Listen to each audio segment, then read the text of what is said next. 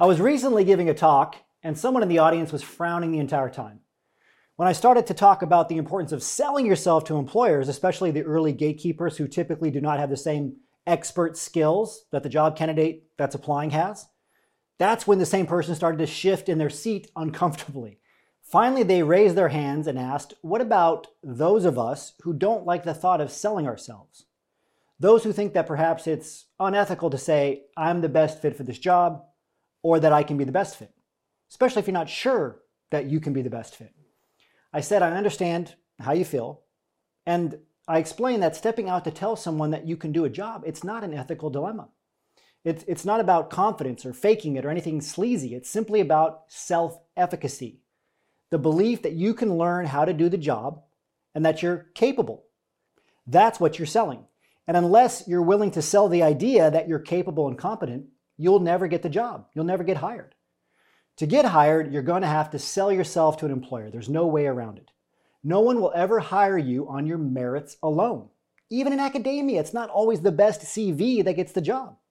Humans are relational, and no matter how much dislike or even disdain or disgust you have for selling, you will either learn to do it effectively to get into a top career, or you'll stay in bottom level positions working for those who do sell themselves effectively. I understand the idea of selling yourself to an employer, or just selling in general, can be met with skepticism, even discomfort. Many of us are wary of the notion that we must package ourselves like a product and market our skills and abilities as if we are commodities. However, it's essential to understand that there's a way to navigate the job search process without compromising your authenticity. Okay, this is, again, not about faking it or being someone else. Selling yourself doesn't mean you have to fabricate or exaggerate your qualifications or your personality. Instead, just focus on showcasing your true self, emphasizing your genuine strengths, skills, and experiences. Authenticity builds trust with employers and fosters a positive connection. In this way, work to create a compelling narrative rather than creating a sales pitch. If you want to think about it that way, it's easier. Think of your self-presentation, as a compelling story.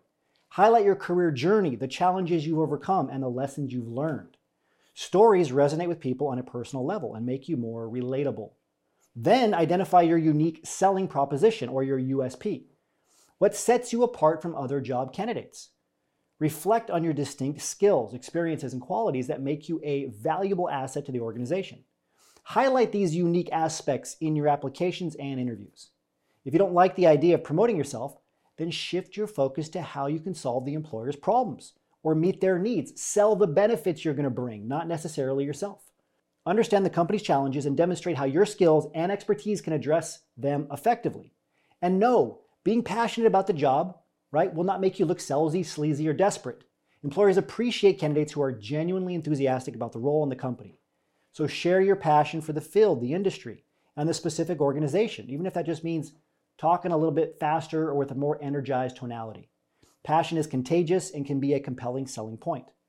Finally, masterful selling and ethical selling means being willing to discuss your limitations, which everyone has.